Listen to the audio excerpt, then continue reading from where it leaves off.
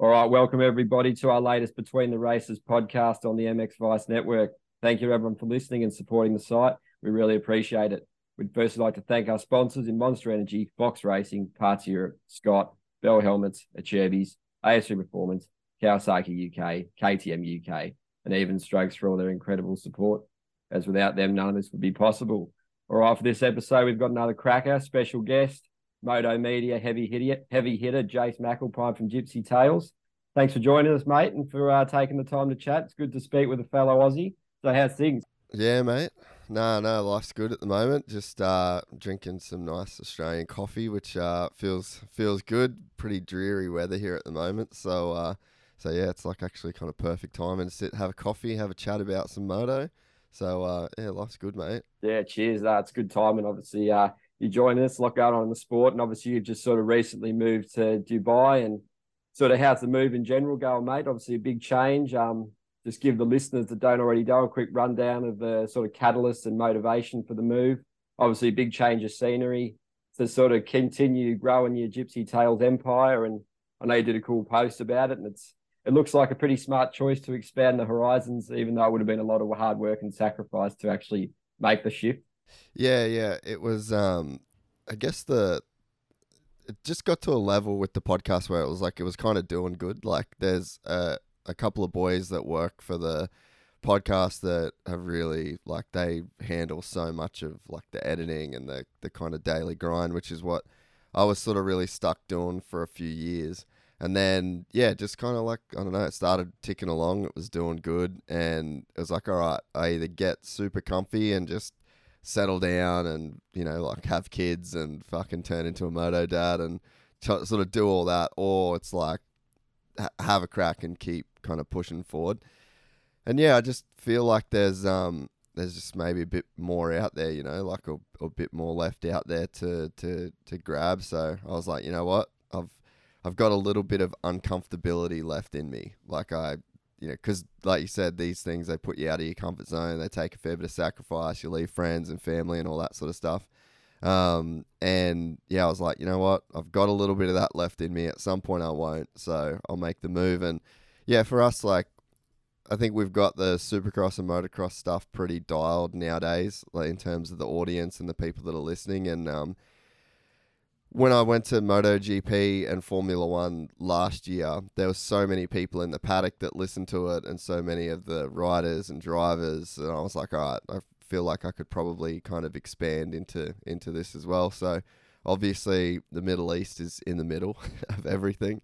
And I think if you look at the way that they spend money on motorsports and the way that they prioritize motorsports, like that doesn't really happen in Australia.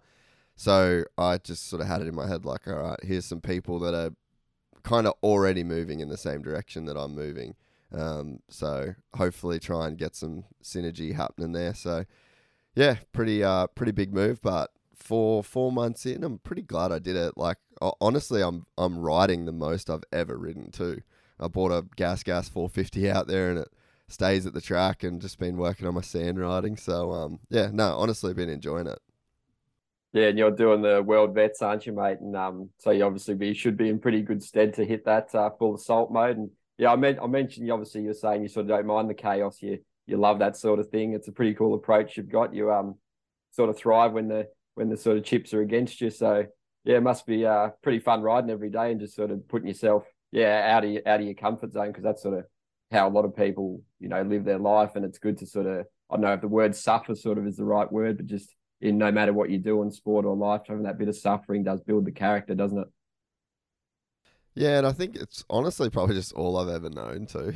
Like I haven't had that many years where it's just been real comfortable or real cruisy. Like I guess I've always been kind of, especially when I was in the States and I was filming, and I was like I always have felt like I've been trying to make it, like I'm trying to get, if I just, get to this next thing, like then it's going to be a bit easier. But I figured out that as soon as I get semi-comfortable, I just like stack more shit on top of my plate. And then, so I just never feel like I'm fully comfortable or like I've kind of got to where I want to go. So Yeah, no, that's pretty cool. And how do you sort of feel about your place in the moto media landscape? Obviously, it's pretty cool what you do. It's different. It's unique. It gives like just really great insight. Obviously, being able to do 3 to 5 hour podcasts with riders that they usually don't give up their time to most places. So obviously, the relationships you've built with them have what put you in that place to be able to do that, and it's pretty cool, mate. So I reckon you settled in pretty nicely. Yeah, I think yeah, I just wanted to do something different, and like, to be honest, I've been watching Rogan for since like 2012 maybe. So it's like over 10 years. And that was the only podcast I ever watched. So like, if people watch his show and then they watch Gypsy Tales, it's like pretty much the same thing. And then that's literally because that was the only podcast I ever watched.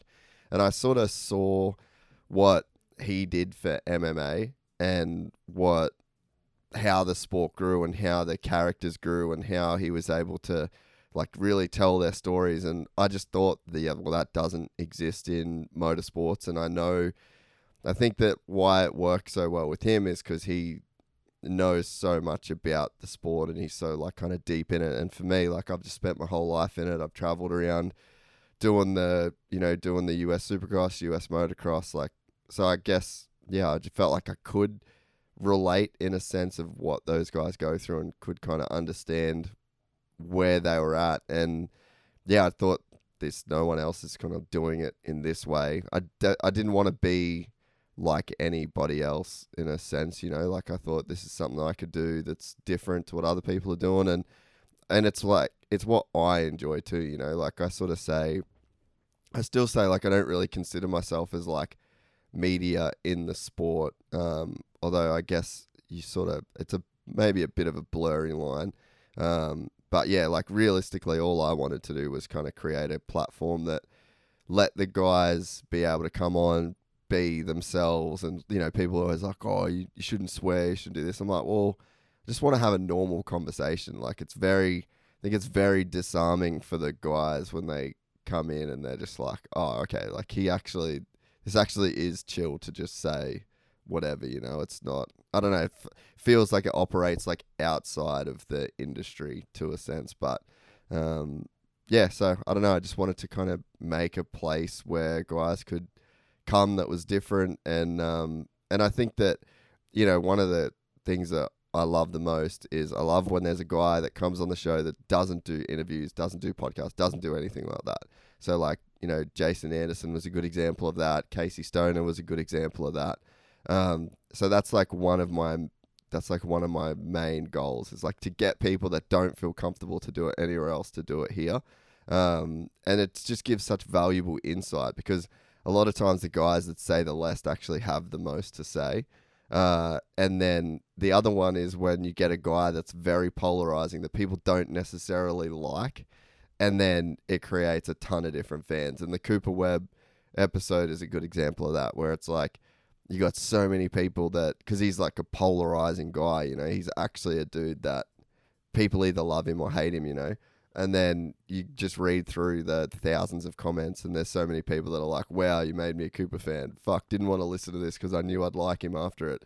So it's like, I guess that's the, more than being like moto media, that to me, I think is what's cool, is you either get people that don't do interviews, or you get people that are polarizing and people don't really like them, and then you create a bunch of fans just through genuine conversation.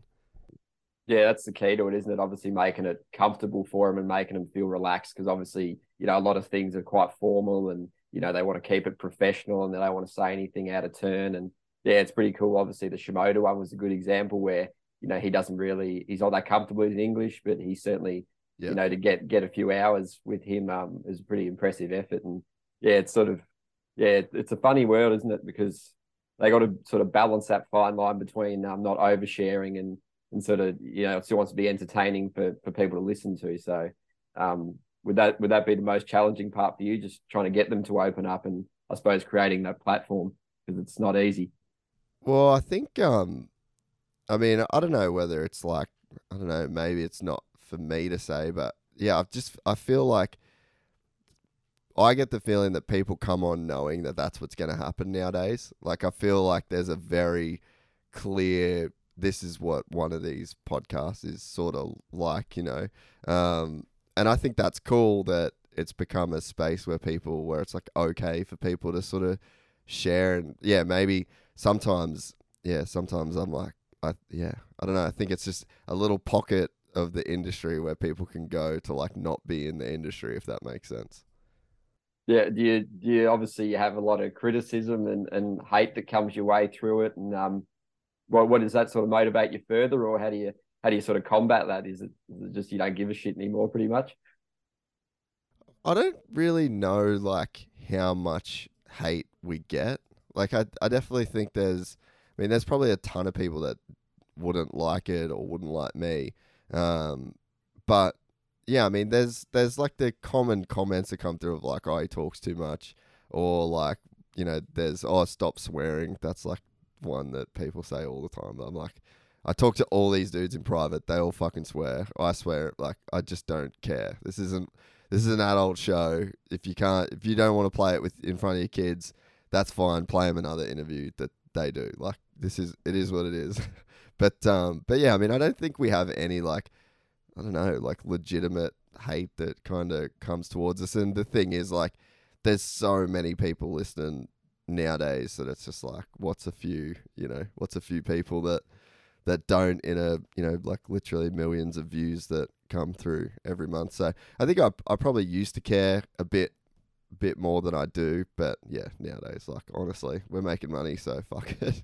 Yeah, that's it, mate. Yeah, it's obviously you're always going to get some, and it's polarizing a lot of the, some of the things or some of the guests you have and their opinions. So, it's overall it's good, and obviously you're getting exposed to those riders in those situations. It's definitely good for the sport, mate. And just I wanted to sort I of, think you go. I think one thing though, like that, there was probably a point last year, I guess, because I was like really trying to promote the World Supercross stuff, where people were like, oh, he doesn't like American Supercross. Like, that was one thing where I was like, all right, I feel like there's probably only a handful of people in the world that have put as much effort in the last 5 years into American motocross and American Supercross as me. So it's like, literally, it's thousands and thousands of hours, and I've spent thousands and thousands of dollars like paying staff to edit content. Like, I definitely care. So I think that was probably like one bit of criticism where I was like, all right, don't think that's true. Like, if you actually look back at it, but and I think too, there's probably sometimes I think people will come on the show and talk, like, really kind of speak their mind about different issues and different things within the sport because they know that it'll still get posted. No one, like, I really don't make any money from inside the moto industry. Like, we get paid mostly off YouTube, and then we've got, like Manscaped and Athletic Greens and like these outside, like, just real world podcast, like podcast world sponsors. So I think that kind of puts you in a bit of a unique position where, like, I'm not part of a Racer X or a Vital, or I'm not. Then there's like no media passes, and you got to walk in the trucks, and so there's like I think there's something to that, and I think that people kind of come on and say what they want to say because they know they can, in a sense. So yeah, I think sometimes I get like just lumped into or criticized for not caring or wanting to stir shit or whatever, but a lot of times it's not the case. It's like people just come on and say whatever they're going to say. Like the Hurling's podcast was a good example of that. Like, he went all in on like the qualifying races, and there's no show without Clint. Like, he went in, and it was like, I think that reflected on me. It was like, I didn't say any, like, he literally, that's what he wanted to talk about, and I'm just talking about what he wants to talk about. Yeah, it's pretty cool. Obviously, you got the reach, and you sort of bridge the gap. But I suppose, like, you're basically like showcasing the sport to these viewers and listeners that might not be into moto, and in a way, you bring a new audience to it because sites like ours definitely rely on those moto sponsors, and it's definitely a challenge facing the industry, whether it be journalists, any sort of media and teams. So you see like Roxon with the progressive Suzuki, like, that's really cool to see. But it's sort of, and the gas guys do a bit of stuff. Barsha's team with some pretty cool stuff. But yeah, it's hard to really get those big sponsors on board with Supercross and motocross. And yeah, have you sort of found that that's a challenge? Do the moto sponsors contact you to want to be part of it, or is it sort of you're in your own league now? No, I guess there's definitely some moto people that we work with, but it's like Sam's my best mate from Fist. So it's like there'll be a Fist ad on every podcast forever, whether it's with fucking Cameron Diaz or like doesn't matter who, and then we have done like for years we've worked with MX Store in Oz, like they're just around the corner, and like that's where I would go to get my bike parts when I go ride. And then Rival, it's kind of the same thing, they're like friends from here. But yeah, no, it's just I'm not really ever gone after that many like kind of moto sponsors. It's not like I'm opposed to it, but and yeah, they've kind of haven't really reached out either. But I definitely think it does. There's something to the, I guess, like credibility is probably not the wrong word, because it's not like you guys and other places don't have credibility, but there is definitely something to not being able to, or like to not have any pressure from advertisers. Like you can say this, you can't say this, or like, hey, be careful because the series is sponsored by this and this and the, so yeah, for us we kind of, which it's caused, I won't say it's like caused problems, but it's definitely like it's come up before when I have spoken to certain people. But yeah, I think like I just have no bad intentions for the sport. And that's like, there was a thing with, like, let's say for example the hurlings talking about qualifying races. Okay, well in 2023 we had the biggest change to qualifying races ever. So it's like, was he wrong, or did they take that criticism on? So it's like I actually don't think it's that bad of a thing to just call a spade, and then the right people hear it, and then shit gets changed. And it's like maybe Jeffrey said that in private 100 times, and no one listened. And then it wasn't until it gets like tens of thousands of views on YouTube or whatever that then they go like, okay, well, we need to fix this. And that's, I don't know for sure that that's what happened. Maybe it was in the works before, but it's like, it's a good example of maybe we should just start saying shit how it is. Like, people don't need to get personally offended that a rider thinks something's not right. And I think that trend could probably continue through all of the sport, like you said, like rider safety and injuries. It's like, let's just have a fucking conversation. No one has to get personally offended by someone suggesting that something get changed. It's like, who wants to live and die on that hill and take it as like a personal attack? So yeah, I think there's something to not having that pressure, guys being able to kind of say what they want to say. And then, yeah, I guess shit actually changing as a result of it is kind of cool if that does happen. Yeah, definitely. You sort of have that freedom to talk about and have those discussions that are often probably not sometimes well received within the industry. So yeah, obviously talking about, I suppose maybe we may as well go on to injuries quickly. There's just been the 450 classes. The Supercross is completely decimated. You basically got everyone. I think you're pretty much Sexton. Roxon even got injured at the end there.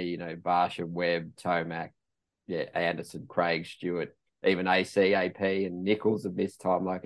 And then the pro circuit and the Husky guys pretty much barely been able to get riders out. So have you sort of, obviously you've spoken about this, and is the series too long? Like, is it bad luck? Is it the track? Is it just the nature of those back to back, no break, just fatigue? Like, what's sort of your take on it? Because it's quite a big problem, Yeah, I think there's definitely, you can't downplay bad luck as well. And I think this season's been a pretty unlucky season when it comes to certain injuries. I think that I'm probably only speaking for Cooper Webb on that one, and then Tomac as well. Like, you'd say that's bad luck, and it's funny, there's so many people comment and be like, well, never wear Alpine Stars boots again. It's like, bro, You can do that shit running. So if you can do it running, you can do it on a fucking motocross bike wearing whatever you want. You see blokes celebrating goals in sport, ripping Yeah, Achilles, like just being an yeah, idiot. So it's yeah, just bad luck. yeah, yeah. So I think like Coop and Eli, I mean, Coop had that crash and then got hit by AC. I mean, there's no 350, 450 controlled tire, shorter season. Like, nothing's going to fix a crash and an injury like that. So, I mean, you definitely have to just accept that we're in the gnarliest sport in the world. And you even had dudes saying that, AC should have backed off and not hit him. It's like, that's just the split second decisions, Yeah. 30, 20 guys around you. You can't say that, there's like no time for reactions. They're already going through so much mental processing that, it's quite staggering how they even do it in the first place, all they've got to deal with. So, it's just like, you can't, you got to really, just think about what you're saying, don't you? Yeah, no, I mean, yeah, there's just a lot of armchair quarterbacks, but that's what the sport needs. Like the sport needs armchair quarterbacks, and I think to just backtrack a sec, like that was one of my things with the podcast and the way that I do like thumbnails and titles. It's like I get some of them. If you really know about the sport and if you really get it, then you'll already know what actually got said or what was meant, or like you'll know the context that we've like taken something that was a direct quote out of context.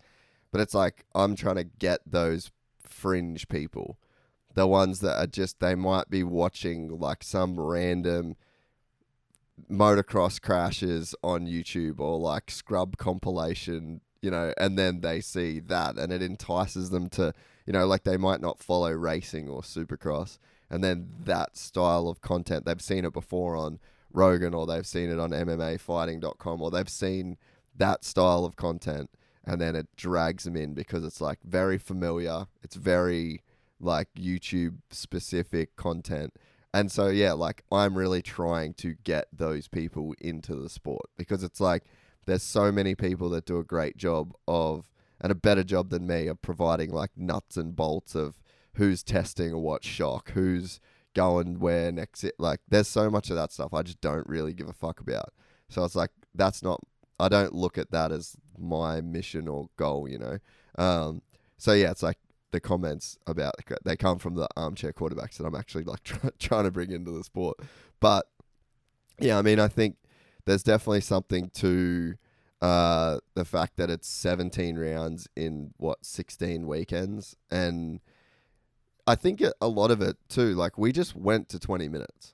We're just like, yep, cool. We're doing 20 minutes instead of 20 laps. It's like, all right, well that's now 8 laps that you've added to the main event. So if you think about how much your local track changes in 8 laps, there's not even that many people that ride on the weekend that would do 8 laps. So it's like you just think about how much the track changes. So you're just adding that onto every single main event. And it's the same, 15 laps for the 250s. Well, now it's 15 minutes, so they're probably doing 20 laps. So it's like you've just added 12, 13 laps to the night show of like gnarly racing. So I think the sport's changed so much in the last 5 years. Like and especially going from 20 minutes to 20 laps to 20 minutes. And it's like we run the same format. The TV program stays the same. The amount of time they have for track prep stays the same. Everything that we've done has stayed the same while the sport has really elevated. And then, the bikes have got so much faster. They've got so much power. Even the 250s are like, a Star 250F would feel like a 450 to a normal person, So I just think it's like maybe this year just came to a head where it's like we just saw a lot of dudes get hurt, and now maybe we have to think like, all right, well, the sport's changed a lot in the last little bit. Maybe it's not like anyone's doing anything wrong or there's negligence on anyone's behalf. It just might be time where we all step back and we go, all right, let's try and like figure some shit out. And honestly, I think Casey Stoner had probably one of the best suggestions. Is he said that we should go to a Supercross tire. Like there actually should be a tire made for Supercross, because I think that from what everyone has said to me, it's the transitions in the middle of the rhythm sections get so gnarly now, and then the whoops get super gnarly. And to me, that's like the amount of time that they're on it, and then the amount of power plus the tires that the bikes have. And it's like we pretty much run the same tire at Redbud as we do at like a Supercross race. So it's like a very different, it's a completely different sport, but we're running the same tire. So I honestly think like there's so many people that they will shoot that down instantly without even giving it a thought. But it's like I really think maybe there's room to at least investigate into something like that. And maybe you don't have just one brand that does everything, like does every tire. It's like not a spec tire, but maybe there's just parameters. Like the knobbies can only be this high, there can only be this many, or there has to be this many to where they bring them closer together. But yeah, I mean, if anyone's ever ridden flat track, and like a 450 on a flat track fucking hooks up. So I don't think that we'll have like a lack of traction, you know. So yeah, I just think there's changes that could be made. I think that the 5-whoop dragon back has to go, and probably just the dragon back in general has to go. I feel like there's a lot of dudes that have crashed on those in the years. But yeah, I mean, you definitely can't like nerf the sport. But yeah, I think this year sort of shows that we probably should look to make some changes.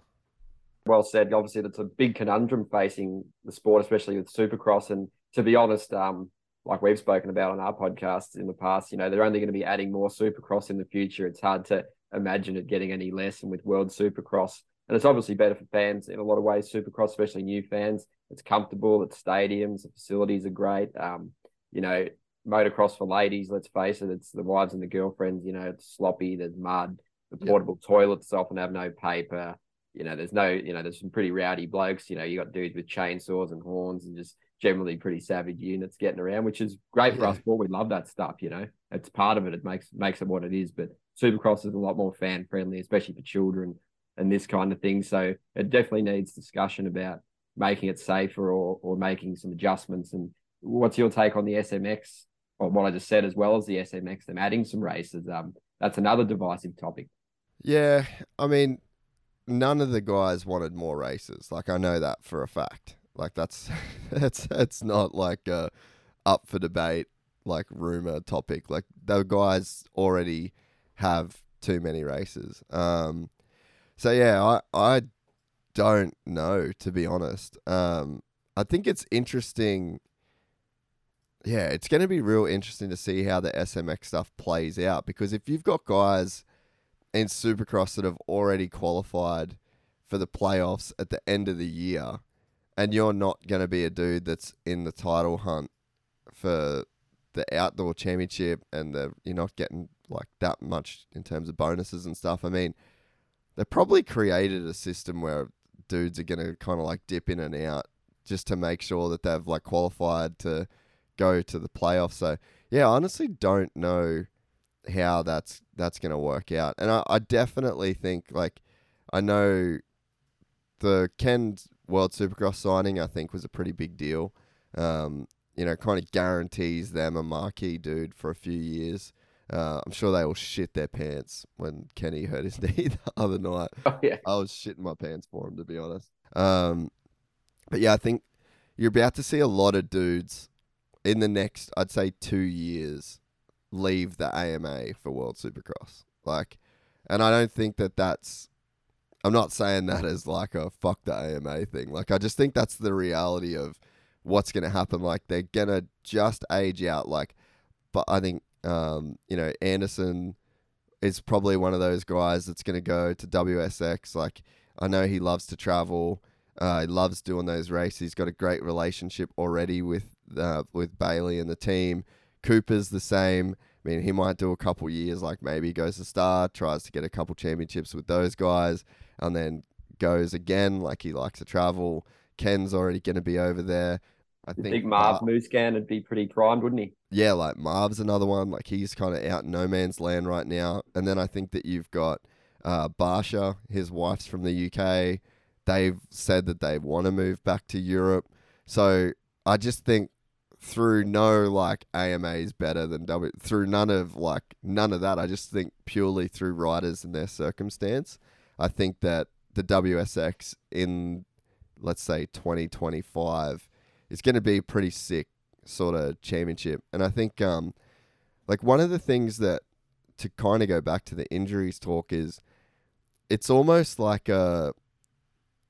the AMA series is almost like just a suffer fest. Like, who can suffer the most, who can grind the most, who can be there for the whole championship, and then do it again for outdoors, and then string together 5 of those years.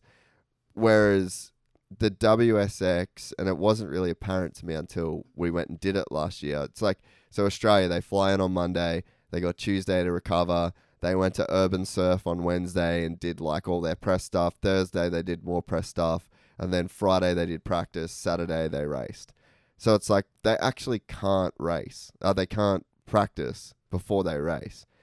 And everyone's on a level playing field. Like they get more practice on Friday. Everyone gets like the feeling back. And like Kenny wasn't that good on Friday at WSX because he was like, man, I just haven't rode for a while. But then by Saturday, they were all ripping. Everybody was where they were. So I think that's one of the things Zach Osborne, we actually put a post up yesterday about the whole injuries thing. And Zach Osborne said they need to limit the time that you can practice, because I think that's really the problem with the whole AMA Supercross series is you've got those 17 races, but then you're traveling like on public airlines. So you're dealing with shit flights, sick people, like late times, you losing so much of your week to travel, and then you go straight home and you're cycling and gym and like the workload that the body has to maintain, and then like the mental side of it to maintain, and then you do that for Supercross, then you go straight into motocross. Like I just think that and to Zach Osborne's point, like how do you enforce you can only test like once every 2 weeks? It's just not. Dudes have tracks in their backyard. So it's almost like a race to the bottom in a sense of like who can grind it out the most. And I think that, you know, for athlete longevity, it's probably the worst thing. And, you know, you look at, like, we're friends with MotoGP guys and their schedule's just so different. They never really ride road bikes. They're never exposed to the risk that they are. Because let's face it, like when you're practicing Supercross, you're exposed to almost the same risk, you know. And so like Jack, he'll cycle, he'll do gym, he'll ride motocross, but that's it. And Ovale's like the mini bikes, but they're kind of like searching for other ways to keep himself fit. Ricardo like literally does nothing. Like he just does his gym work, like, and maybe some sim stuff, but he's one of the old school guys that doesn't really translate the sim to the track. So it's like those guys, that's why you can see like a Fernando Alonso at 40 still killing it, because it's like you haven't been as exposed to the risk. The grind isn't the same. So yeah, I just think that the way that series is structured and how our sport is structured, that you can just go buy a bike and go and ride a stock bike at your house, like where it's very, very unique in that sense, you know.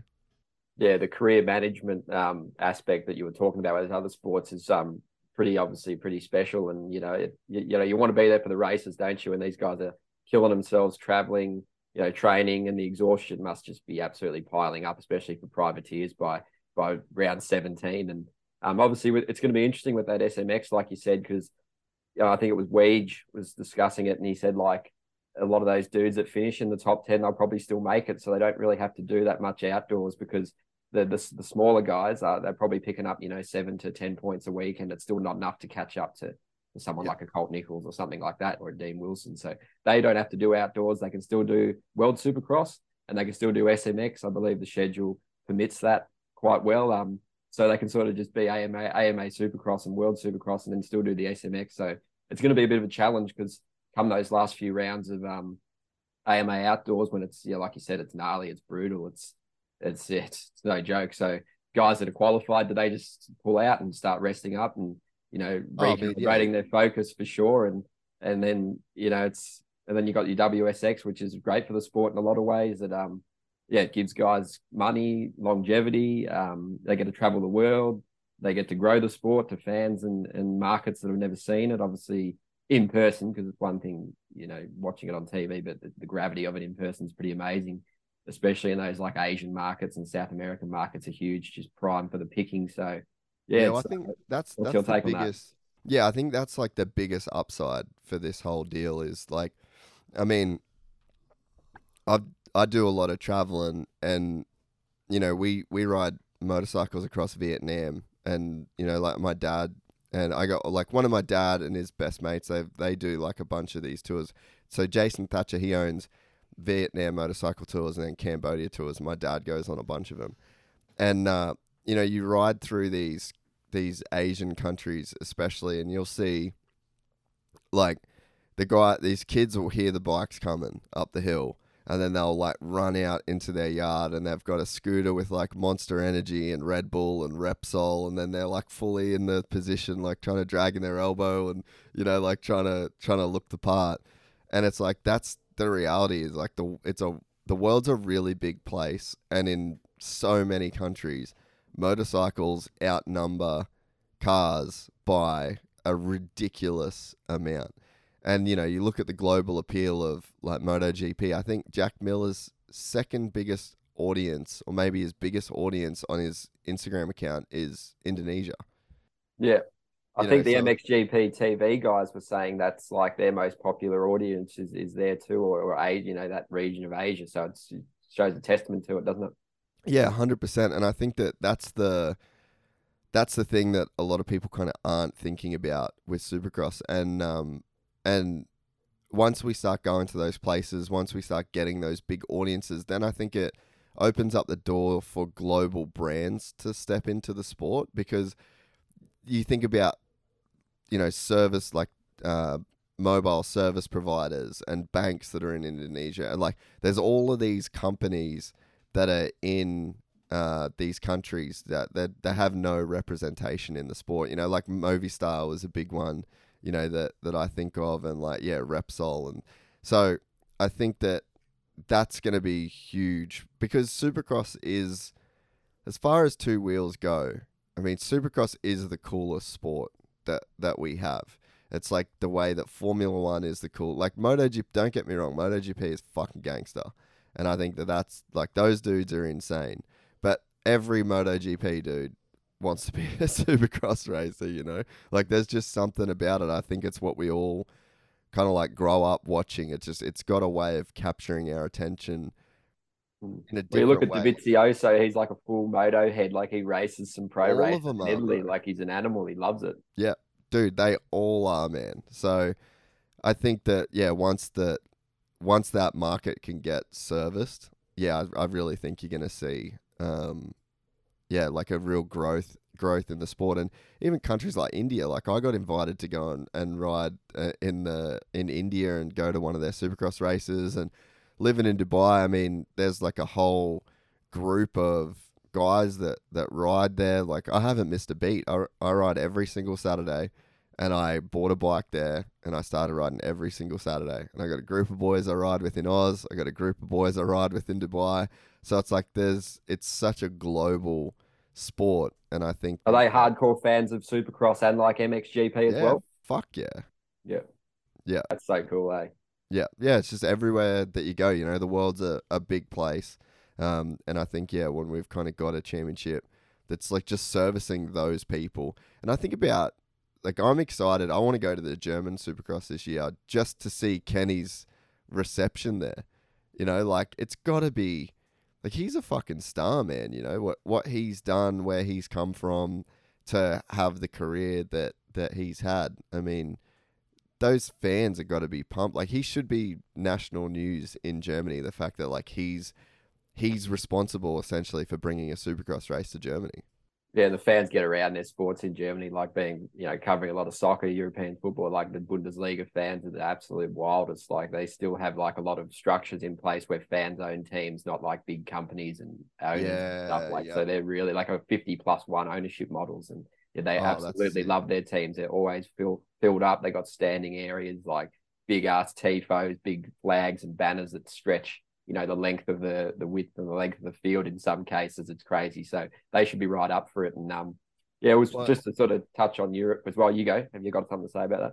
Oh, yeah, I was just gonna say, like, I think that that's one really good thing about the the crew that are behind WSX as well, is like they're very cognizant of that and the importance of that. And I think that as far as PR goes, as far as uh, like contacting the news, like they're hustling, like they're really hustling to get the message out, and I think they understand it as good as anybody. So I think that that's kind of one of the other things that excites me about it.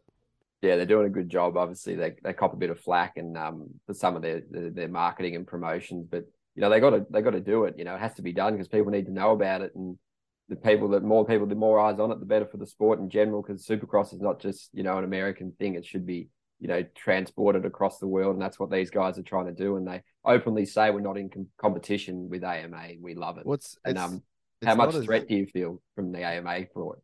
Nah, like none. Like it's just not a zero sum game. Like this is a positive sum game. Like we're only adding to the sport. And like people are saying it's funny when all these announcements have come out of riders that are riding WSX. It went from no one's gonna race the fucking WSX, and then now the comments are like, oh well, I guess motocross in America's dead. And it's like you guys are looking at this all wrong. I always say this, that Alex Martin is sitting on a couch somewhere. That dude should have a ride for the outdoors. Like he fucking rips. Like he's a top 10 450 guy, and then you take some of the, like you take Ken Roxon out and you take a fucking whoever out, and now he's like way up there in that outdoor championship, or like a Jeremy Martin. Like in the same way that guys are supercross only, like why isn't there motocross only guys? There's guys that are way better at motocross that struggle in supercross. So it's like we're just shifting things around and we're creating more rides, more dudes that can get rides. And then, you think about the infrastructure that's going to be around supercross in Europe now. Like maybe we see a Tom Vial be way better than he was this year, not have like the huge learning curve. Maybe there's more Dylan Ferrandises that come out of the woodworks. Like I just don't.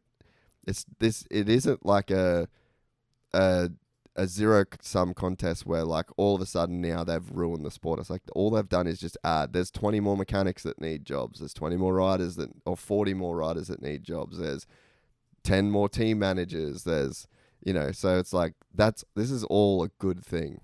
Let's face it, the sport's not really that big anyway. Like it's a pretty niche sport still. It needs to grow, and this is the kind of it needs to elevate itself somehow. And these kind of things can only be seen as good news from at least my perspective anyway, and yours probably.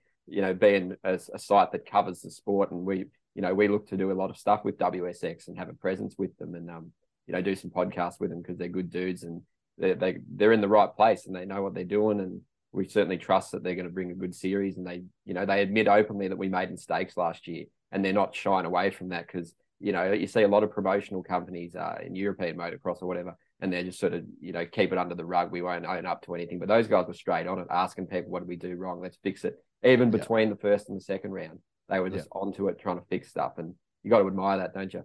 Yeah, 100%. No, I mean I've been friends with, like, Adam Bailey has known me since I was like 17, and we've been friends since I was like literally a teenager. So I've seen that dude do a lot of different stuff. So I've got no like real doubts or fears. Like I know that he's going to do his best. That's for sure.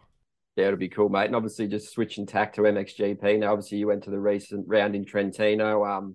Had a good chat with Paul while you were there. I don't know if you saw the boss of MX Vice, James, down there and the boys, but Yeah. it's how was it from your experience? Obviously, we talk to riders all the time. I do anyway, and yeah, the track was pretty savage with the sort of soft stuff, and then it's down to the concrete and the hard, really sketchy track, hard to get tire selections right. A lot of guys were saying, and yeah, it looked brutal. How was it from your perspective, and just how was the vibe and the atmosphere? Because the fans certainly go wild for it, don't they?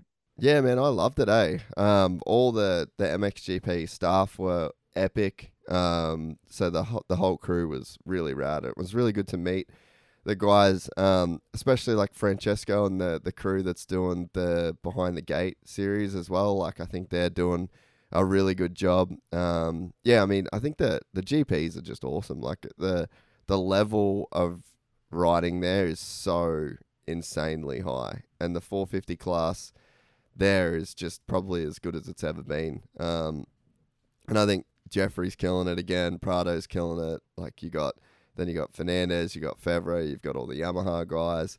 Guadagnini getting his first podium last week. Like it's just crazy. And even the dudes like Bogas and Jonas who are struggling this year, but they're like, on their when they've got the right bike and the setup, like last year, top 5 podium guys. Bogas even won at Lommel. Like they're just legit, aren't they?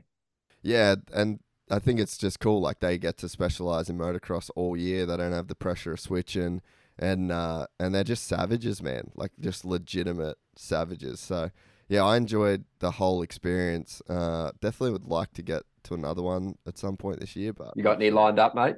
Not sure, eh? Just depends on when I'm back in Europe. I think I'm definitely going to go to Motocross Nations. Maybe I think Madley Basin, you might be able to duck in, maybe do that beforehand and then hit the Nations or something like that. It'd be pretty awesome because a lot of the American riders will say, and even a lot of the GP guys like Tony Caroli, it's like Madley Basin's just sick, So if you can do that, it'd be pretty cool. Yeah, maybe I will do that, eh? But yeah, I mean, yeah, I had a ball. I think that the GPs, like, I would definitely really love to see that series keep growing and progressing and getting better and better because, yeah, it's just a crazy level of talent and the speed. Like, it was cool for me. I actually hung out with the Factory Cowie dudes a lot.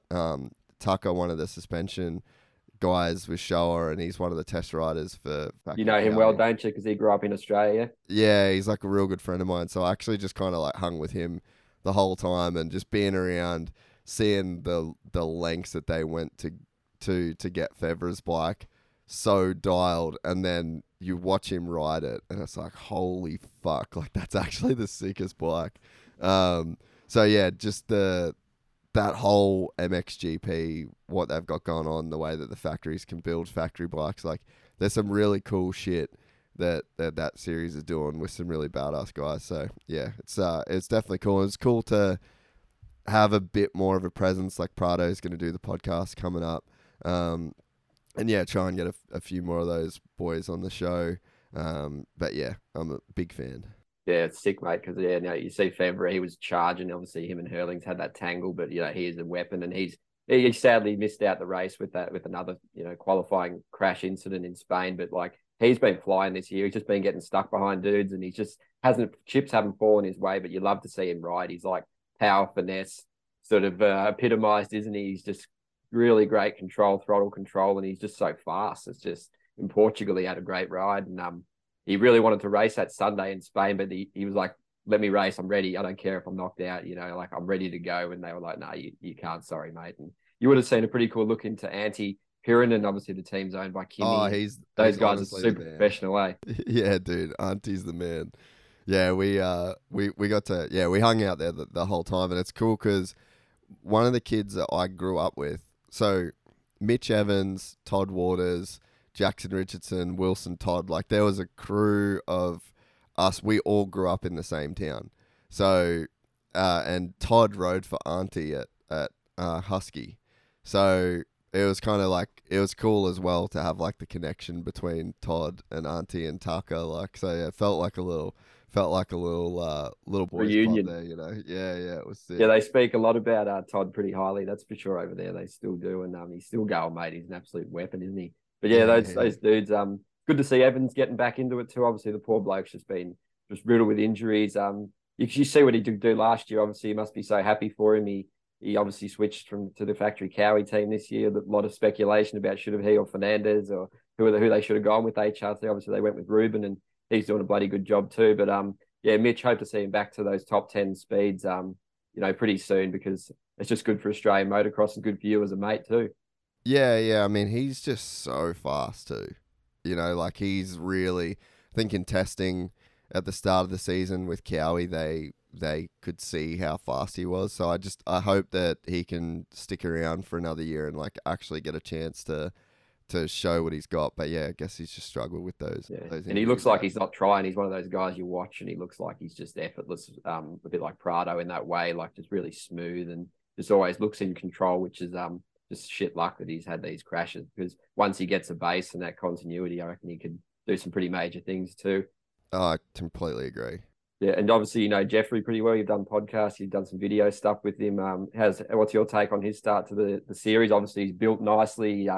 The bloke's a beast. He's racing all the off weekends. He just wants to just that intensity and the dedication and just pretty insatiable appetite for victory, to break records, for success.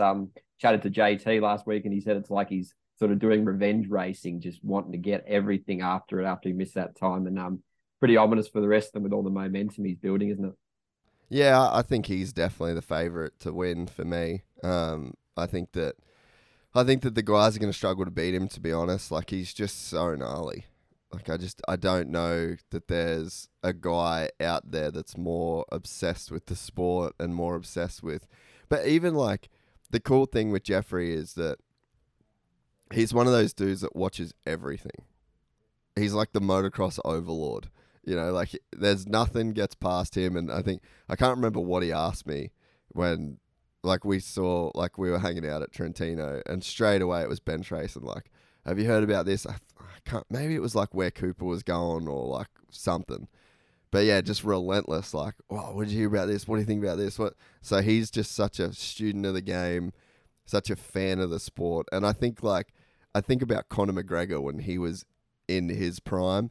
The dude was just obsessed with the sport. He knew everything, every fighter, like it was just all consuming, and it seems like it's the same for Jeff. So yeah, You hear him talking about back to the '80s where he like knows records, and with Everett's record, he's like, yeah, I got my moto wins though, and you know he just like and he plays with his competitors a bit. He's like in the qualifying race in Spain, he's like, I let Prado have the win for the Spanish fan. I won't show everything I got, kind of thing. And you wait till Sunday and I'm all over you. You know, he's pretty crazy. Nick. Yeah, dude. So I think the sport is definitely better when he's racing too. You know, like I just don't. And it would have been so good to see him and Tim go at it again. Like add Tim into the mix. But yeah, like I said, I just think that the GPs have so much talent and so much storyline there to work with. And yeah, Jeffrey's still the king of Europe as far as I'm concerned. Yeah. Do you think he's putting too much unnecessary risk doing all these extra races? Obviously, he's a unique, complex human that's just, you know, pretty not really normal the way he approaches things. And even he's talking about doing the AMA one weekend and then winning the Dutch Championship, you know, 2 days later. Like, what's your take on that sort of approach? Fuck, just let him eat, eh? Yeah. Big dog's got to eat.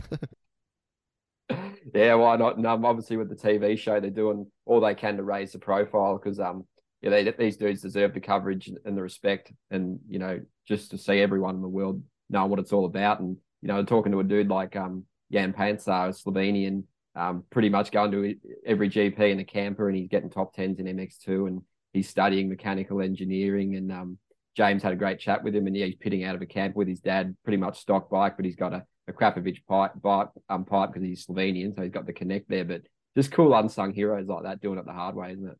Yeah, there's so many guys like that in the sport, and like we just did a podcast with Duran Stapleton the other day, Aussie guy over in the AMA, and like he literally has done races where he's just gone by himself, like Supercross, qualified for the night show, and he's like locking the van and hiding the key underneath the fucking wheel well of his van, and then going and racing AMA Supercross. Like the sport just breeds really, really cool people. So yeah, there's so many of those good stories, and I think that yeah, I guess that's our job, you know, is to like fire people up, like because the way I think about it is, you know, if you're a soccer fan, you've got something to think about 24/7 as a soccer fan. Like they never let you go. They never let you go watch something else. And I think that, you know, when I first started the podcast, like I didn't feel like that in moto, you know, like I'm an MMA fan and I could literally just be in MMA 24/7. And that wasn't sort of the case with moto. And that's why like on our clips channel, we post every single day. So it's like there's always something, like even if they've heard it on the full podcast before, maybe they haven't seen the like the actual video and interactions of it. And it's like, how do we just keep people thinking about moto, in moto, wanting to ride moto? Like, let's just stay here in the same way that soccer does that with their fans, So yeah, And I guess. WX fills a bit of a void too, doesn't it? It keeps Oh, for people on the sure. pulse. And I remember a chat you had with Regan Duffy, and he was like, after that horrible accident, it's good to see him back. He was like, I'm doing this, and I just, want to spread the message and get people riding dirt bikes. And that's kind of what you're all about too, isn't it? Oh man, 100%. And yeah, like I froth it more than I ever have. Like I love riding now more than ever. I'm trying to ride literally twice a week, every single week, no matter what.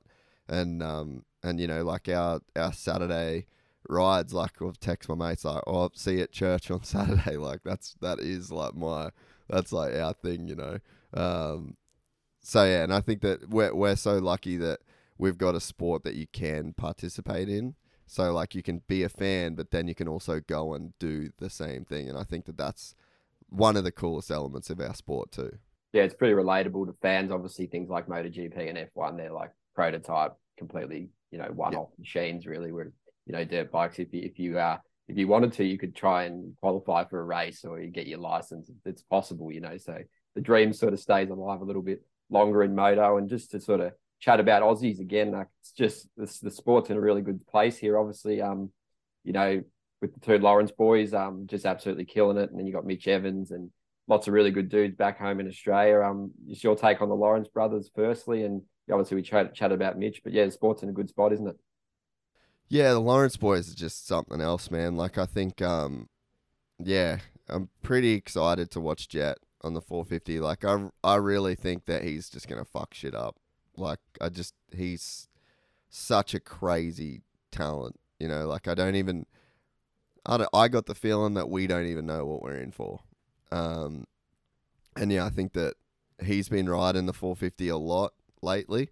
Um, I've heard he's crazy fast, like stupid fast on it. Then obviously we saw what he did at Motocross of Nations. So yeah, I think that we're about to enter a pretty gnarly era of the sport. And then I think Hunter's probably the championship favorite for the outdoors. I think that he's just going to be.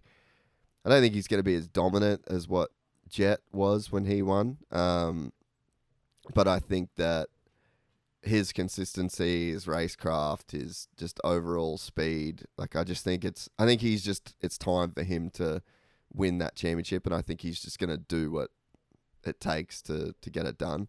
But yeah, and then I think you'll probably see him and Jet on a 450 together in Supercross too, which I think would be And you cool. never know, maybe in the nations, if Mitch is struggling and not where he wants to be, you could see Jet and Hunter on the 450 at the nations, and then you could go for someone like a Todd or a Crawford on the 250, or if you wanted to, switch it up. You plenty of guys we got here: Beaton, Webster, Tanti, Cloud, even Ferris is absolutely shredding. Waters Dude, like it's crazy, isn't it? I would straight up Jet, Hunter, and Ferris.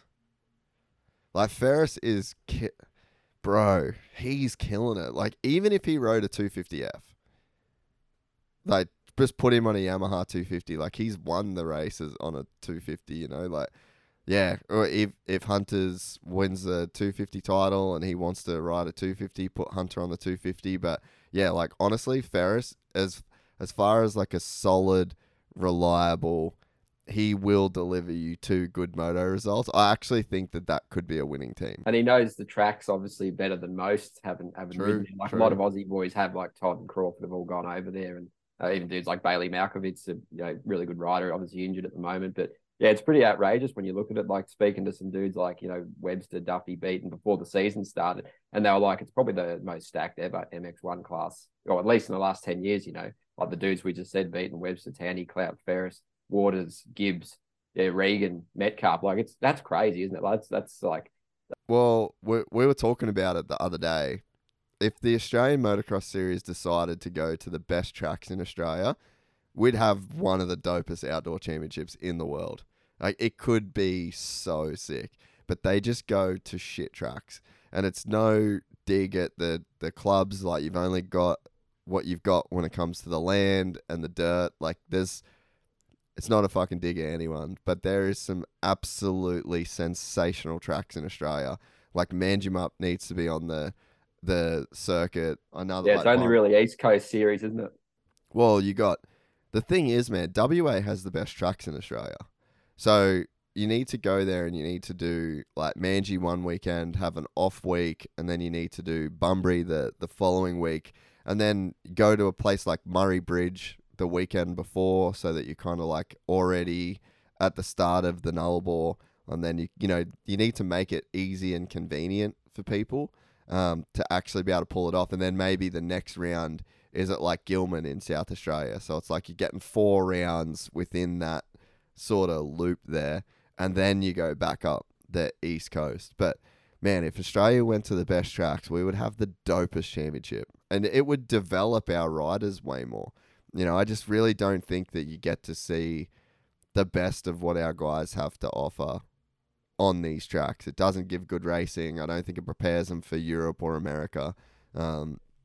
But man, we've got the talent and we've got the tracks. We just need to like have those two come together at the same time. We'll be cheering. Yeah, because there's been a lot of talk about the start of the season. Obviously, they had the tragedy in the round one at Wonthaggi, which is a lot of guys quite like that track. Obviously, the Beaton's Pro Formula training setup's pretty awesome. What's going on down there, and Wodonga was an absolute mutter. That was just all over the shop, and then. Yeah, Appin was that was before Wodonga, and that was like 40 degrees and just like basically a mutter because they wet the shit. Yeah, they never. But that track's never been good. Like I've been there so many times. It's never been good on a national. Like they just don't. It's just not good dirt, and they don't prep it good. And then Coffs Harbour's obviously off the schedule this year, which was a few comments about that one too. And in Maitland the other weekend was probably the best race we've had this year, but a lot of dudes, that's a funny track too, isn't it? Yeah, it's just shit. Like they're 80 tracks. Like it's just a local club not day for 450s. Yeah, like Gum Valley is where you need to go. You need to go to Manji, you need to go to Bunbury, you need to go to Murray Bridge, you need to go. And we're losing Coolum after this year, aren't we? Well, they've been saying that's going forever, but it's still there. So who fucking knows? And your thoughts on Toowoomba coming onto the schedule? Pretty good. That's a sick track. Yeah, that's a like a real motocross track. Like that's a great track that definitely they should go to. Yeah, and obviously there's some young guys. Obviously, we'll sort of wrap it up in the next little bit. But yeah, there's some young guys coming through. Obviously, Caden Minnie is only like 15, and Owens went to do some EMX, and he's only 15 with Bud. And you got Reese Bud as well, and Bailey Malkovich, Barham, Ferguson. There's some fast dudes, eh? Like the future's looking pretty good, and if we can see Regan get back to where he knows he can be, he'll be coming over to Europe, I'd imagine, pretty soon. Yep. Yeah, no, I think that the Aussie scene's it's doing good. Like there's a lot of people that ride here just in general, and there's as much as like to say that those tracks are shit for like 450 nationals, they're not shit tracks, and there's like good in terms of the clubs that run them. Like there's really good clubs that run events all the time in Oz. So I think that as far as that goes, like we've got a pretty healthy scene over here, and I think that's what it takes to breed these better riders. But I think that if we ever wanted to be serious on like a world stage, we can't just have these outliers. Like I think there's a way that you can kind of set series and races up to where it sort of does like offer a bit more of like a path for the future. Obviously, if they could marry that up with the TV package they have, which is obviously on free to air and on a pay TV platform, it's like the possibilities are endless because it is a bloody good series and the coverage is there. Like we cover a lot of Euro stuff, and they definitely don't have the TV coverage and the packages we have here. It leaves a fair bit to be desired. Some of them, obviously, the ADAC in Germany runs a bloody good series, and people probably don't see much of it, but that's a really well run series. It's on YouTube. Obviously, it's in German, but the Aussie guys, probably in terms of domestic championships, I don't think anyone does it better. Yeah, and I think that there's so much room for it to grow too. Like I think that what you need is like that's why people watch the American races is because it's got the best tracks. Like everyone thinks about the tracks. Like you name like Southwick, Redbud, Unadilla, Budds Creek. Like they've all got this. Yeah, Ironman. They've all got this like history, and like we got Maitland. You know what I mean? Like who the fuck cares? like I think about like Gum Valley, Manjimup, like they're brand names in themselves, and I think that at the moment though they're doing a really good job. It's new people that are running the series. I think it's only their second year, so it's not like, again, it's not criticism. It's just there's a way to keep progressing, and I think that same like we said with Bailey, like there's good people that really want to make it work. So I think that they will eventually. And obviously the challenge is they have 8 rounds, but they're so bloody spread out that, the riders even say it's really, we have to race, or, they race the Sunny Coast and they race, state championships. They've got to keep the level up, but, they want to, be better if they had like 12 rounds or something so they could just keep on the limit a bit more and, maybe not risk those things, but because they need to keep racing and getting gate drops. So that's obviously something that's pretty hard to combat. I know scheduling and stuff and travel and privateers getting to races and stuff, but do you think it needs to be more condensed or at least longer? Yeah, I think you just got to think about it from like a different point of view. Like take the racing out of it and think about it from like the content side of things. So if it was me, if they gave me the series and they were like, all right, you get the most amount out of this, I'd think about the content. Because every business these days is a content business. WSX is a content business that runs Supercross. Red Bull is a content business that sells drinks. Like, I'm a content business that, like I talk to people for a living. So everything is a content business nowadays. And I think that, do you think the success of your company is almost on the back of the success of the content that you make? And so it's like, to do 8 rounds that's spread out over 10 months, or how long does the Aussie series runs? How long is the Aussie series? Yeah, it's probably like 6 to 7 months. Yeah, like so 8 rounds over 6 months. Like the content's too spread out. So like, but how are you going to keep people engaged in that? And I think that that's one thing that as much as 17 rounds is probably super gnarly for Supercross. It's like, every Sunday morning you get it. It's a brand. It's like, it's something that you can rely on. That's routine. So, yeah, I think that you'd probably, purely from a content perspective, add more rounds, go to better tracks. But the thing that I've always said with like privateers, I just don't see why the series doesn't have a truck that you go to the privateers like, all right, you can put in your race bike and a spare bike, a quick shade, a toolbox, and have almost like a flyaway package. It fits into a crate, and then they load it onto the trucks. So guaranteed that if you're a privateer and you sign up to those races, your race bike can get to the races. And then at the very least, you can fly in, get a rental car with your gear bag, and you've got like bare minimum. If there's other rounds that you can get to and drive to and bring more shit, cool. But like the whole of, like, oh, the series is too hard for privateers. Like that should be the biggest fucking no content, like no comment. Like just that shouldn't even be a thing. Like they already take trucks to the races with all their own signage.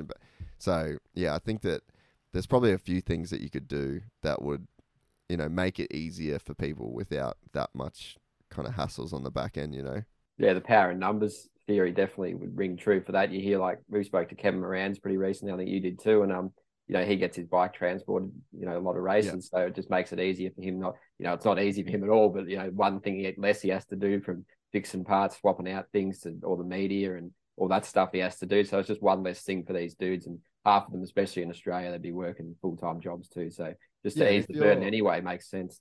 Yeah, and if you're the Australian Motocross Championship and you can't get a transport partner, then like you're doing something. You sack whoever's job that is, because like you should be able to, if you've got TV time, like just sell it as a sponsor to get a truck and actually create some infrastructure. Like you could literally get that for free.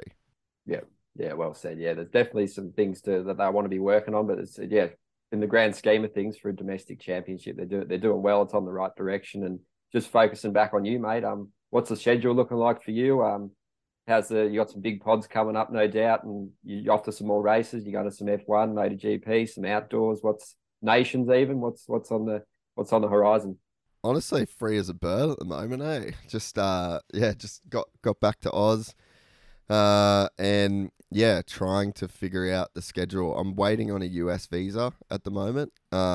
So yeah, when I get that, that'll kind of like dictate when I go back to the US. I think once I've got that visa, I'm probably going to start spending a lot more time over there. We've already got our studio over there that we work out of now. But I'll actually be doing like in-person stuff there. So I'm pretty excited for that, to be honest. I'm like really gonna try and step shit up a bit once I'm there. And I think I'll definitely, like, depending on when that happens, I'll definitely go to some outdoors. Hopefully gonna be at the playoffs. I wouldn't mind going to the LA, the finale for that. I think I'll probably be at some World Supercrosses. I think I'll definitely be at the first round. And then it's cool. Silverstone is the weekend after that, the F1. And I think Danny actually has like a tire test there, or he's actually doing something there. So yeah, it'd be cool to watch that. I think I'm gonna go to the MotoGP in Austria. So I think that'll be cool. And then really gonna try and get to one of the downhill World Cups as well. Yeah. I was going to ask you about that. How much more popular is that than, say, motocross and supercross? Like, it's just massive.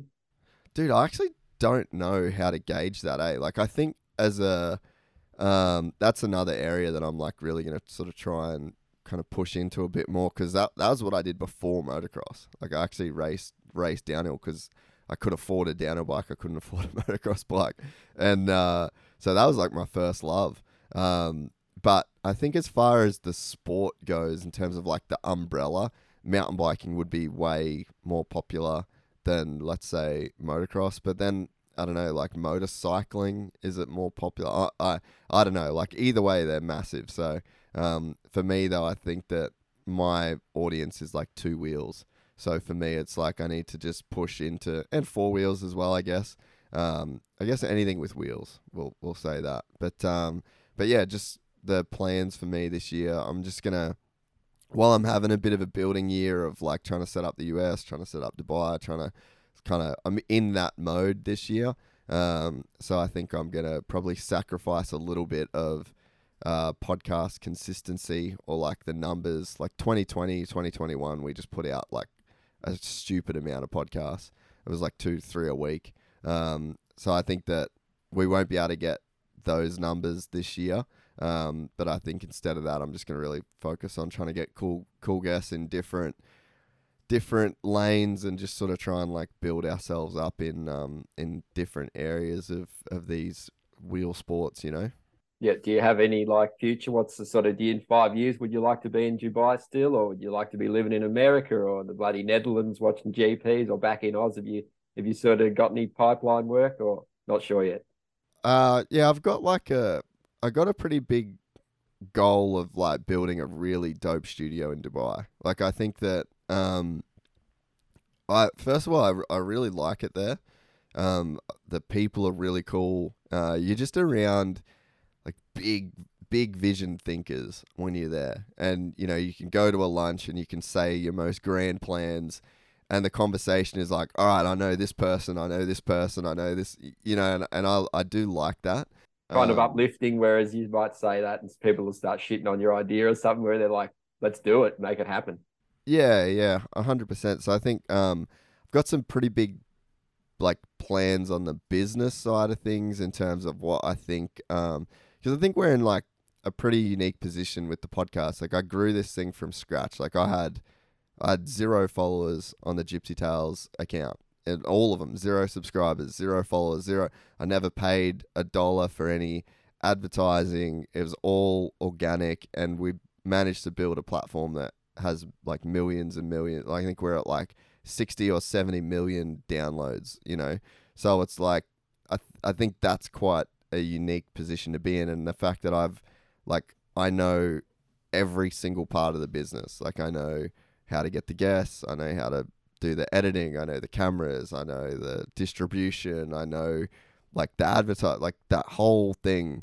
So I kind of, one of the cool things about Dubai is like, I kind of want to like use that, and you know, build a pretty special kind of studio and a special sort of place over there. And I think that that's like a really cool place to do it. But I think ideally for me, I just want to be able to have these bases in different countries and they all talk to each other, and it's like have a kind of a bit of a global network, and I can sort of cruise around. Like I think about what Gabriella does from Alpine Stars. I'm not sure if you've ever met him. Yeah, so dude, Gabriella's so gnarly. Like we're at Abu Dhabi F1, and as soon as I walked in, I saw Gabriella, and he's like, "Oh, Jase," hey. So we started talking, and then I'm like, "Oh, what are you doing for dinner tonight? Like, let's get dinner." And he's like, "Oh, I'd love to, but I have a flight. I need to go." And then he was flying from Abu Dhabi to like Malaysia for a superbike test. And then from there he was gone. So he's just like the world is his office, you know. So I think for me that's sort of what I want to get to, is just go anywhere in the world. I got cool setups to do the podcast, and I can sort of just go where I want and do what I want, and bring people cool shit to listen to. Yeah, free reign, and obviously got a couple of boys down there helping you out, and they can sort of hold the fort down and do stuff to help you out. Because obviously traveling takes a lot of time out, doesn't it? Yeah, we've got so there's two boys, Ronan and Alex, that work for us, and yeah, they're like killing it. It's they both literally started out of school, so they both were working here after school. They're both moto, they both ride, and yeah, they started working here literally after school on like weekdays, you know, and then they both just got jobs straight out of school, and they've got to the point now where like I'm not really doing any editing like I used to do. I used to do everything, and then slowly it sort of got to the point where now they pretty much do everything. And it's like I've actually even got bigger plans for them too, you know, like they won't stay doing that. Like I think hopefully like their jobs get replaced by other young dudes that, you know, ride and love filming and editing and like want to kind of get into the industry. And then like Rones will be doing, he's sort of like whatever I don't, not whatever I don't want to do, but like the stuff that I would have normally done, I'm like, all right, this is now for you. Like, and it might be random shit. It's like, oh, we need this deck build, or we need. So I think for him, he'll like kind of go in that sort of direction. And then yeah, Griff's like the full podcast content lord. So I think that his skills will get, you know, developed and used in other areas. So I think that's like a pretty cool thing as well, is like when you build a good team around you and they grow, and then you bring new people in, and everyone's kind of like leveling up. So it's definitely just a real fun business to be involved with. And I don't know how many people that would like watch the podcast or listen to the podcast would really understand like how gnarly we are on like the business end, you know, like we go so above and beyond on everything. Like we've got these networked hard drives that we're all plugged into it, you know, like we're just super techie and nerdy, and like we try and have a really dope brand internally, and we're all like kind of working on something cool. So yeah, you're pretty hard on them, mate, or you sort of got to the point where they know the program now? Nah, I'm not really that hard on you anymore, eh, Rones? I'm not really that hard on you anymore, eh? He goes, oh, nah. Sometimes. Maybe the boss living in Dubai helps, eh? Yeah, yeah. I actually left him alone pretty much the whole time I was away. It was nice. we've had blow ups before though. They've copped it a couple times. Yeah, mate, it's part of it, isn't it? And obviously, couple more for you, mate. Obviously, your thoughts on the Stark. You obviously rode it. Looked like everyone was saying how awesome it was. Even you did a video saying how good it was, and just the sport in general. Obviously, you know, beaters in, Triumph and Ducati are coming. Pretty good times for motocross, isn't it? Yeah, man. Honestly, I think to touch on the Stark thing first of all, like, yeah, it's a really great bike, but as much as it's a really great bike, there's the people at the top of that company are really great people. And I think that the people at that company excite me as much as the bike, if that makes sense. And the customers and the industry, or like just the general consumer, they only see the bike. But I think that, I think that just who they've got working on it, Anton, you know, right from the top, like I actually stayed with him in Barcelona. and we spent a week hanging out, and like the guy's just so impressive as a person. And I think that for the industry to have a guy like him running such a big company, like they've got, they just got a bunch of investment from the company that owns Royal Enfield. So like all of their scaling and the being able to produce the the numbers that they've got to produce, they've got a bunch more models that they want to release. So yeah, I think that it's exciting times just because we have a really new, innovative crew of people in the industry with some cash, with a great product. And I think that that's going to do wonders for the sport.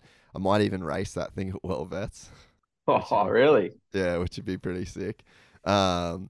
But yeah, like as far as the bike goes too, it's awesome, and it's come a fair way since I rode it this time last year. I rode for like 3 days with Tortelli, and literally was just putting like as much time as I could on it. I went home when my hands were too sore to ride, basically. Yeah.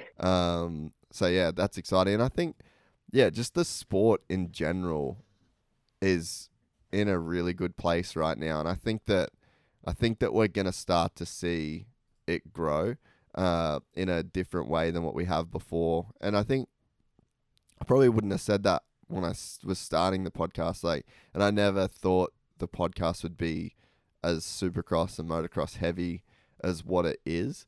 But once I started doing shows with certain people, and I started seeing the people that were following the podcast and that were messaging me and talking about it, and like the people that, like Formula One guys, MotoGP guys, every top downhill dude, like actors, musicians, once I started seeing that, I was like, fuck, this is actually crazy. Like, I don't think people understand who watches the sport. So like, we just don't have that social proof in comparison to the other sports, because you see like at F1, you see the celebrities there. They've always got them on TV, that sort of stuff. And I think that we've got that in motocross and supercross, but we don't show it just yet, or it's not as out in the open. Even like Aaron Plessinger and Ken Roxon did like the Bussin' with the Boys podcast. So they're two massive, that's like a Barstool Sports podcast. So yeah, I think that it's in a really good place. I think Ducati's going to bring something special to it. I think Triumph's going to bring something special to the sport. And then you've got Stark as well. So yeah, I think we're in a really good spot. And yeah, I think we've got a really good future. Yeah, and the racing's obviously been good. Great title battles in America, great title battles in Europe, and Australia too. Great title battle, and yeah, it's hard to see it not sort of elevating. And just one last thing, mate. I just wanted to get your thoughts on the 350, because I know you and Keith are a big fan of those bad boys. So yeah, that's your church, isn't it? 350 for life, baby. No, I actually bought a gas 450 in Dubai too, because it was all that was there, and I've actually. Yeah, I've been loving that thing. So, I don't know, maybe I'm just a fucking moto dude. I just think I like them all. But I'm very keen to ride my 350 now that I'm back in Oz. It's just been sitting in the shed patiently waiting. So, yeah, I don't know, like, I think I would have probably had maybe 50 or 60 people, like, DM me at this point saying they bought a 350 because of the podcast. And I've had 0 of those people message me and say that they made a mistake and that they wish they didn't get it. There's a lot of chat about the legitimacy of like average blokes getting 450s, like, because they're just weapons, aren't they? And the tracks aren't really sort of conducive to getting the best out of them in a lot of ways, and they are bloody dangerous too. So yeah, the 350 is not a bad balance, is it? Well, I just think like the way that I would talk about it is that as an average dude, you drive into the track. It's like Saturday morning, you get a bacon egg roll on the way to the track, and then you unload your bike, and you get that 4 or 5 hours a week to ride. And that's like your one thing. You're probably not real fit. You're probably going to get arm pumped pretty quick, but like that's your thing that you do. So it's like, what percentage, like the percentage of fun that you can have is really determined on the kind of bike you're on and how good the track is. And I think that, most public tracks aren't amazing every single time that you ride. They're not prepped perfectly. So it's like, there's that. and then you add in a 450 you're going to be like tired and kind of like scared. So then your percentage of fun goes down quite dramatically just based on the fact that you've got a 450 and the track prep's shit. So it's like if you go to the track with a 350, I think in every single circumstance, your your maximum percentage of fun that you can have just goes up. So I just purely based on the math, like I really think that math checks out. So it's like for the average guy that's got such a limited amount of time and you want to have the most fun possible, I just think a 350 is the move. So, and that's why I just don't want to risk it, you know. Like I'm not going to risk going to the track and leaving disappointed because I was so fucking tired I couldn't ride. Yeah. You sort of end up riding you a bit the 450s, I'd imagine, and yeah, just the pricing of bikes. Obviously, they're expensive. The sport's expensive, and you don't want to be stacking and having to replace things or getting injured yourself. So you want to maximize the enjoyment, mate, and minimize the sort of struggle, don't you? And and it's just getting back to the start. What's the sort of price point going to be like that for in Australia? Do you reckon that's sort of a bit prohibitive, but it's good for like kids getting into sport because you can adjust everything, isn't it? And then obviously the controls and all that. Oh, dude, as far as that bike goes, so first of all with price, like the fucking Specialized Levo S-Works is like $25,000. So whenever you're talking about price, there's plenty of people that buy those bikes. So like obviously there is people with money that ride two wheels. So there's that. But as far as the start goes, one of the reasons I'm the most excited for it is that I'll be able to take that to the track. Like my missus, she wants to ride every time we go to the track, you know, and her experience of riding is living in Bali and riding a scooter everywhere for a year, you know. So like, and she rides my 350 and she wants to just kind of putt around. On the Stark, dude, you literally just like get your finger and slide it. And that you go, and that's the percentage or horsepower that you give the bike. So like give her 15 horsepower and I'm like, sweet, go for gold. Like you're not gonna hurt yourself with that level of power. She's gonna have fun. Like she could actually hold it wide open and, you know, like really enjoy it. The handbrakes are the same as a scooter. So it's like it just completely takes out all of the difficulty level and like barriers to entry, you know. And if I've got a mate or like Ricardo's the perfect example, you know, like he rips on a 110, but he just doesn't have the same level of confidence on a big bike. There's a lot going on. He's worth a lot of money. Like you can't get hurt. So it's like you give him a Stark, he can adjust the power how he wants to. He's got some handbrakes. It takes a lot of the danger and the risk and the complication out of it. Or I go to the track with my dad. He was a good rider back in the day, but he's like 61 now. So it's like give him the bike. He can put the power where he wants it. And it really is that easy too. You don't need tools. You don't need nothing. So I think more fun, isn't it? Oh, and just entry level. All the barriers to entry get removed. That's pretty sick. Yeah, it's good to hear. It'll be good to, I don't know when they're hitting stores or anything in Australia. I know they've shipped them. I don't know when they're obviously they're the pre-order things, I'd imagine. But when they start mass producing it to a greater scale, it'll be pretty exciting for sure. Yeah. And how they integrate that into racing, you might be the guinea pig, mate. Yeah, well, I've told him that World Vets is the go, but we'll see how we go. I've already talking all the compass suspension. I'm getting it all G'd up. Yeah, mate, there'll be certainly some eyes on you if you rock up there with one of them. But yeah, that's probably I don't know whether that's a good thing though. There's probably going to be a bunch of dudes that are like, fuck this guy, especially if it gets like every whole shot and just, you know. Because they hook up super quick, don't they? They're just off, aren't they? Oh man, they're fucking so fast. Like people that say that, oh, they'll never beat a 450 or what, like, dude, they're fucking ridiculous. They're definitely going to have to figure out a way to slow them down to race 450s. Did you find it slow once you went back to the normal bike? No. You found the normal bike slow? Way slower. But, I mean, I was riding in sand back in Dubai, but yeah, like a Stark, if I rode a gas-powered bike at the same track that I rode the Stark, I would be so much faster on the Stark. And just the acceleration and traction is ridiculous. Like they've just Have you ever driven a Tesla? No. Yeah, dude, go and drive a Tesla. It's the same thing. Yeah, after you drive a Tesla and you get back in a normal car, you're like, well, this is a bit fucking stupid. Yeah. Yeah. All right. Well, definitely put those two things on the list to do, mate. And last one before we go, just title picks for outdoors, AMA, and obviously both classes, and MXGP picks, mate. Who you got? I think Hurlings wins the 450 class. I think Yago looks pretty good for the 250 title. I don't think that's much of a out there call. And then I think Hunter and Jet are gonna win the two titles for Honda's gonna win every title this year. Yeah. In America. How about that?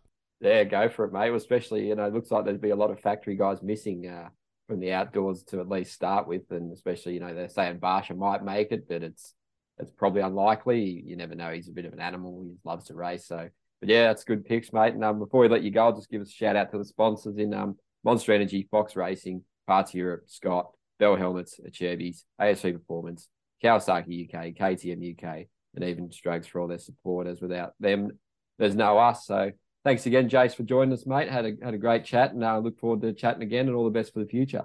No worries, mate. Anytime, eh? All right, see you, mate. See you, mate.